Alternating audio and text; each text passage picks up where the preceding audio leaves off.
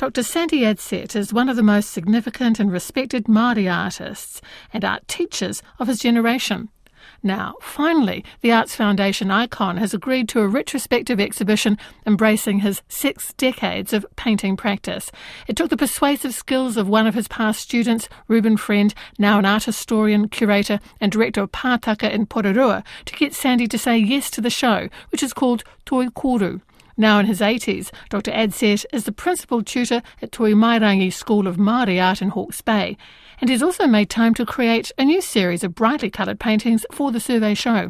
We have a big gallery of photos of Sandy and his art on our webpage, rnz.co.nz/standing room only. I spoke to him and to Reuben, who explains Sandy's significant, if underappreciated, contribution to contemporary Maori art.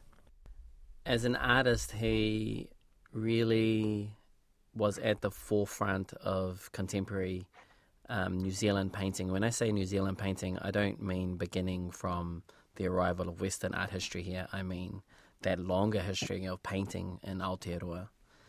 So a lot of his artworks engage with long histories of really avant-garde painting from the 1800s on the East Coast, from houses like Rongopai out in Gisborne, and Sandy's own house, Te Huki and Heneringa from out in Raupunga. And there were these amazing painted images in Aotearoa that would still hold up in an art gallery today. That's the history that Adsett's work has engaged with and then flowed through and influenced so many other artists of my generation and even previous generations and future generations. And so in terms of art, that's what this exhibition, Toi Koru Sandy Adsett, out at Pataka on 31st of July, is about acknowledging his art practice and giving a platform where we can celebrate his work. And the second part of your question, as a teacher, it's a fun opportunity for us to acknowledge Sandy, and for a lot of us who have, like myself, studied with him in the past. So we've got an exhibition called Ahi Toi with about 25 past students from Toi Haukura and Toimairangi schools of art that Sandy ran, or has and is still running actually. And another show called Wero by an artist named Victor Te Pā.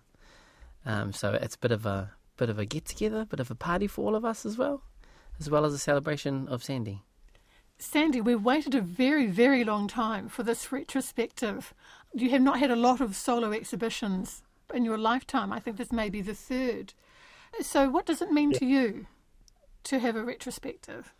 If it wasn't for Reuben coming in and cheekily asking me, could he do a retrospective, was anybody else I told, I would have said no, because I've only had 2 solo exhibitions, and they were a requirement for when I did my master's.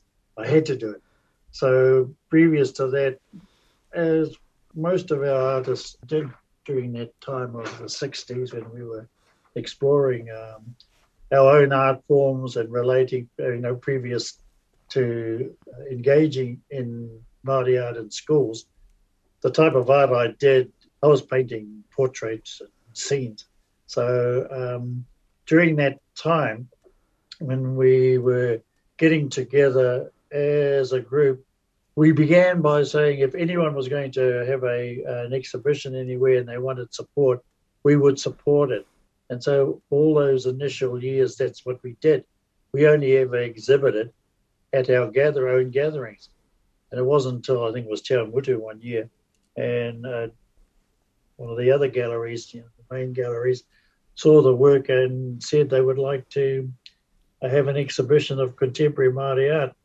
But then they put stipulations down and we didn't really agree with it.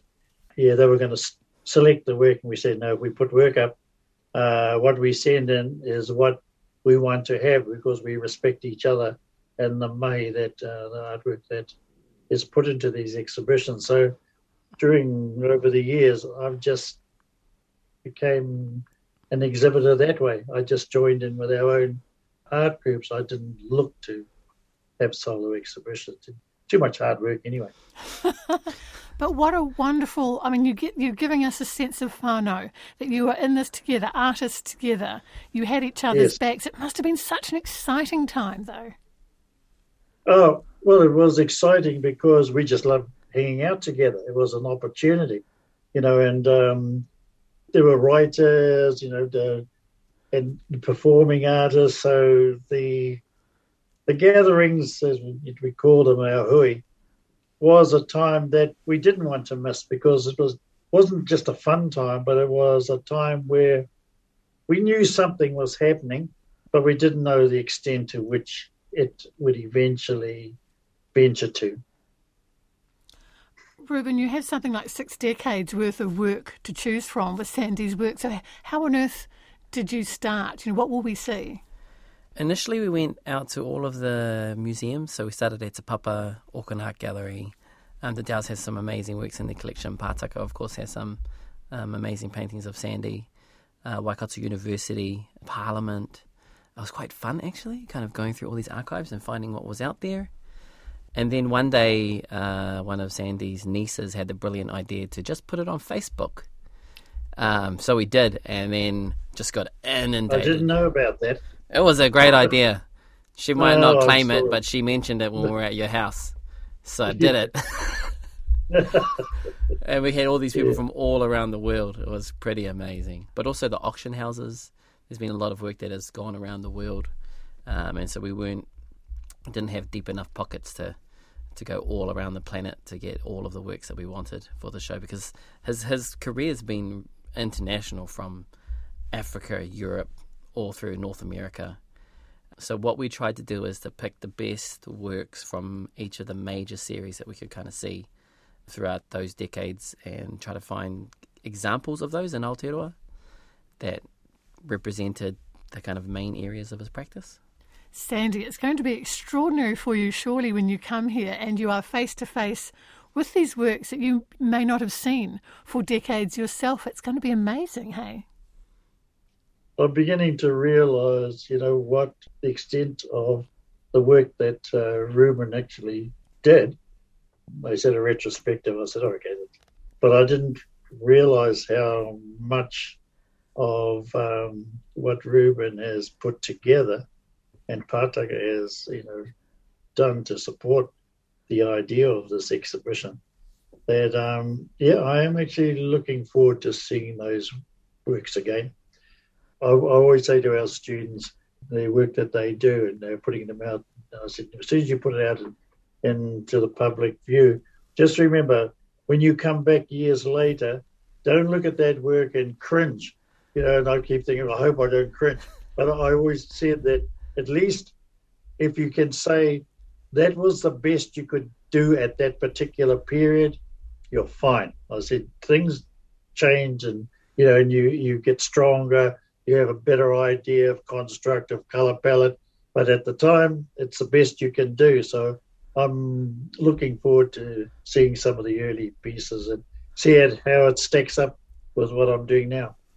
With that unbiased eye that you have, Reuben, when you're looking at Sandy's early work and I think you've got some new work actually for this exhibition, do you see a strong lineage? Did Sandy find his voice, his style early, or do you see experimentation and change? You see a real strong lineage, and the lineage kind of starts before Sandy even, which is really interesting. You start seeing his influences and where they come from, and that's one of the things I'm really excited about with this show, is seeing influences in Aotearoa painting that haven't been written up in the same way, really understanding where that image came from on a marae that Sandy has taken in the 60s and kind of deconstructed.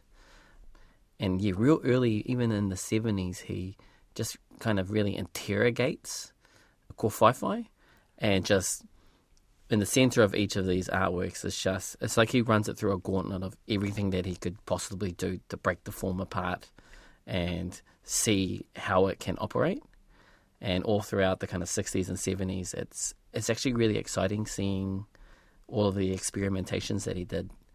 And then when you look at what he's doing more recently, there's a real mastery of understanding the core kind of principles of kōwhaiwhai.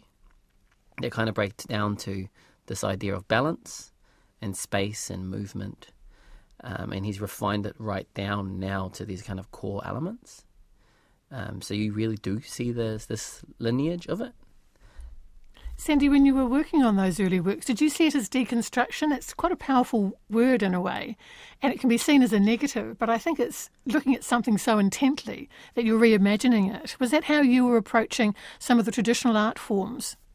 The thing is that, I was brought up with colouring in books, etc. So I like colouring, I like design, I like form.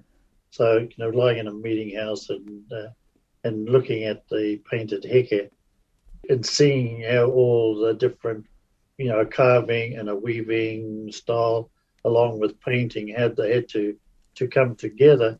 And knowing that it was our art, I wanted to know more about it. I enjoyed painting, so I was doing that anyway. So I thought the only way I could appreciate the simplicity of the traditional patterns and why they were so simplistic alongside the creative styles of carving and the patterns of tukutuku. I wanted to be able, in a way, to control what I was doing, because we didn't have we had the names of the old heke, but we didn't have the stories about how they evolved into the design forms that they had. We knew they must, through the names, that they must have related to things, to actual offerings, but there was nothing there for us. So I thought, if I can find a way of using the images to do the things that I wanted to do in movement and colour, then I could enjoy it more. And I was committed to it because I just loved it as an art. What are the new series that you've painted for this exhibition, Sandy? What are you working on now? Or do you think you're still, in a way, interrogating the traditional 60 years on? Yes. When you use the traditional, and over the years I've looked at the format and construct. This time I've gone into a new series, which is Ngā Tai. It's about colour. And I wanted the colour to have its own message before the form, like the shape of a koru design. I wanted to see how I could have an interpretations to the colours that have a spiritual meaning to us, and yet it's always in a like there's a balance of tapu noa, that and the division of the spaces, the colours then fitted into those spaces. So what I'm looking at is purely the colour and all the interpretations of the colour, and how putting them together will read its own story purely with colour. So that's the basic koru forms that one of the ones I've used. It's really, really basic, but it divides the spaces and it holds the colour. And so my focus now is on the spiritual nature of the colour. Reuben, you've described Sandy as our best-kept secret, and I'd have to agree with you there. I mean, revered and respected and loved, but so humble. So for Reuben, what are you hoping from this exhibition? We're talking about it now. I know you've written about it also. What are you hoping will come from it? Picking up on that humble idea, one of the things that we want from this, that I want from as an art historian and as a curator, is to actually look at some of those reasons why Sandy's work hasn't received the same level of profile and investigation that some similar artists, or artists working in similar types of practice around the same time, have received more profile. And one of the things I've realised as I've gone back through the literature, rereading a lot of the old publications, is that so much of the conversation in New Zealand art history has focused on the relationship between kind of European New Zealand Kiwi and establishing an identity in relation to Aotearoa, to New Zealand, through the land and through the connections to Maori. And so even when you look back at, like, for example, the Headlands exhibition from 92 that went to the Museum of Contemporary Art in Sydney, Sandy's in it and he's mentioned in it, but the text so heavily focuses on people such as Colin McCann and his relationships to Te Reo Māori and connections to the land that way. And then we have long passages of text around people like Teo Schoon and then Gordon Walters, also working in kōwhaiwhai and painting and looking at Māori ideas, but focusing on, from a kind of a Western perspective, of where it fits in and where that element of Kiwi culture fits in. Because I think possibly also because identity politics were so heavy in New Zealand art in that kind of the 90s period, that there wasn't space to just actually look at the art histories that a lot of the Māori artists were working in. So with the publication that's coming out with the exhibition, which will be launching at Te Papa in September, I've intentionally focused on writing about Sandy's art and not writing about the politics around it at that time, because I feel like that's been done. It's been written by so many other people. This is an opportunity to actually look at the art histories that Sandy's engaging with, and then look at how that's flowed through. Even if you look at Te Papa, which is the reason why we're launching it there, the Rongo Marairo, the marae in the sky on level 4, the giant wall panels that Sandy designed, and Cliff Whitting did the central stage area. There are a whole bunch of influences from not just Sandy, but also from Raupunga and from the East Coast that have flowed through, that are very New Zealand art history that I don't think have been acknowledged or understood or presented in this way. So with the exhibition, we've taken elements out of the essay from the publication and then presented it alongside the artwork so people can get a sense of some of the histories. Sandy, I did want to touch, while I have you here, on the fact that you have been such a generous teacher of art. So while creating your own art, you have worked with so many, must be hundreds and hundreds of young artists. And what has that meant to you, to work alongside these young people?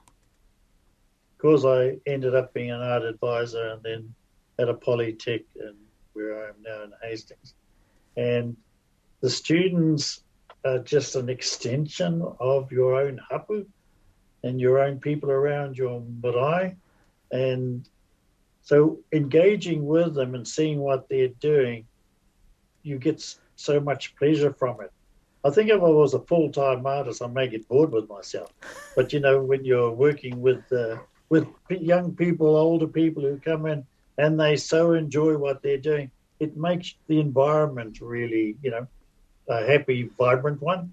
And I think it's that, and over the years, through the Queen Elizabeth Arts Council at the time and the different organisations that I was lucky to be part of in education, it took us overseas to presenting our own exhibitions overseas, which in its own way, I know with the New Zealand High Commission, they like to be able to promote in Kuala Lumpur art imagery because it related to stories from the different cultures. I remember once one of the guys from Kuala Lumpur saying that they found us, when we had presented work there, that the different embassies would come because this may not sound great, but they said they were more suspicious of the Pākehā side of Aotearoa than for us as a culture, showing our art forms that spoke about the simple things that happened, say, within their villages, our hapu, that identified who we are as a people. So all that type of involvement that continued to make me feel good about participating as a Māori, and in recently with their exchanges overseas to First Nation, Native Americans, the Hawaiians, same thing. There is this way of relating. It's an immediate relating to people when they speak about seeing their ancestors joining us in the clouds. Just the way that they express, some of the people express themselves, you feel this connection immediately. So all of that allowed me to feel I was living a life that was as a Maori, and hopefully and absolutely sharing it with our younger generation, and knowing that it makes them feel good, and and hopefully our images will become more seen in the community. Reuben, as a pupil of Sandy's, one of several, I mean, what is the influence he has on artists who are making their name now, would you say? You can name drop. Go crazy. It's interesting. After I was, I went to Toi Koru in Gisborne, and then Toimairangi with Sandy, and then I went to Massey University, and I noticed a real shift. And Massey it is a university, but it had the kind of the hallmarks of even though it was a very strongly Maori art school, Te Pūtahia Toi in Palmerston North, run by Bob Yonke. It was far more focused on entering into Western art spaces, so into art galleries, and having that kind of dialogue. And the kind of the hallmarks of those types of art institutions are very individualistic and very competitive. And even though they might be engaging in or representing statements about the collective, the artist has to kind of own their image and has to kind of have their own voice in terms of that image. Whereas one of the things that I learned when I was with Sandy is that there is, and I'll come back to Te Papa again because that's a good example. The stage there, Sandy designed it, but there were so many students who were able to learn and put their own kind of innovations, but do so within a kind of set parameter, within a design methodology that's kind of shared by the collective. And there is mana in being part of a shared image. So there wasn't the same need to try to be, this is mine. I'm completely unique in the world that Western art has. And I know what Sandy means by that great feeling that you get by being part of a community like that. But also at the same time, I understand that we do also need our elite artists working at the other end, So I'll drop some names here now. I haven't spoken to Reuben Patterson about this, but if you're looking at Kōwhaiwhai now, he's probably one of our most exciting guys out there.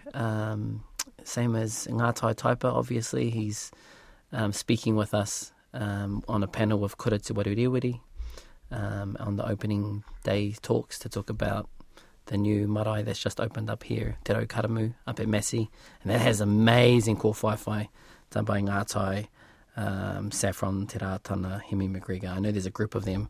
Kura Puke, there's some others. Sorry if I forgot your names. But you can see the inspiration has come from this lineage of people like Sandy and Kura Te Waruriwiri, who also has a kōwhaiwhai kind of based marae up in Northland, coming through into these new generations. And it's also really interesting to see this kind of merger of the collective way of working, but as well as artists who kind of are able to work in a Western art world as well and kind of own their own unique image. And I think there's something really interesting now that we've kind of gone beyond those conversations and artists are able to kind of do both. I love it. Sandy, last word to you. I think you've earned it. Do you love creating art as much as you ever did? 6 decades is a long time, and as I say, you teach also. So what you teach is also what you love to do yourself. But is it still exciting for you? Does it still thrill you? Does the thought of creating art still excite you?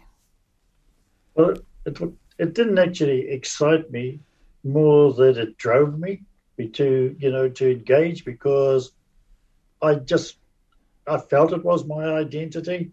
I know that with Pene, as he said to us that in his day he was afraid that the language would go, and that but our visual images, our art, can still make statements for ourselves as Maori. And I think that knowing that it had the ability to engage with our own feelings, or political statements, whatever it was, religious statements, that you could still do it within the paintings. So I went from stage by stage with using an issue to allow me to do a series of works. And as I say, now I'm this new issue, which is just purely colour, with no form, but it is encased with form. I think that's what's made me continue to enjoy engaging, because it's always been challenging. If it, we say to our students, remember I said, if it happens too easily, I said, with me it becomes boring. So I'll throw paint at it purely to give me a challenge to do something, because I'm not getting enough of a challenge. So I think that, and knowing that the challenge for us now is to have Aotearoa with images that show that the community has accepted that there is in terms of an art form that you can appreciate and enjoy. So I hope they share more with Māori artists to enhance communities. Reuben Friend and Dr. Sandy Adsett. Toi Koru opens on the 31st of July at Pataka Art and Museum in Porirua, and the full interview is going up on the Standing Room Only webpage.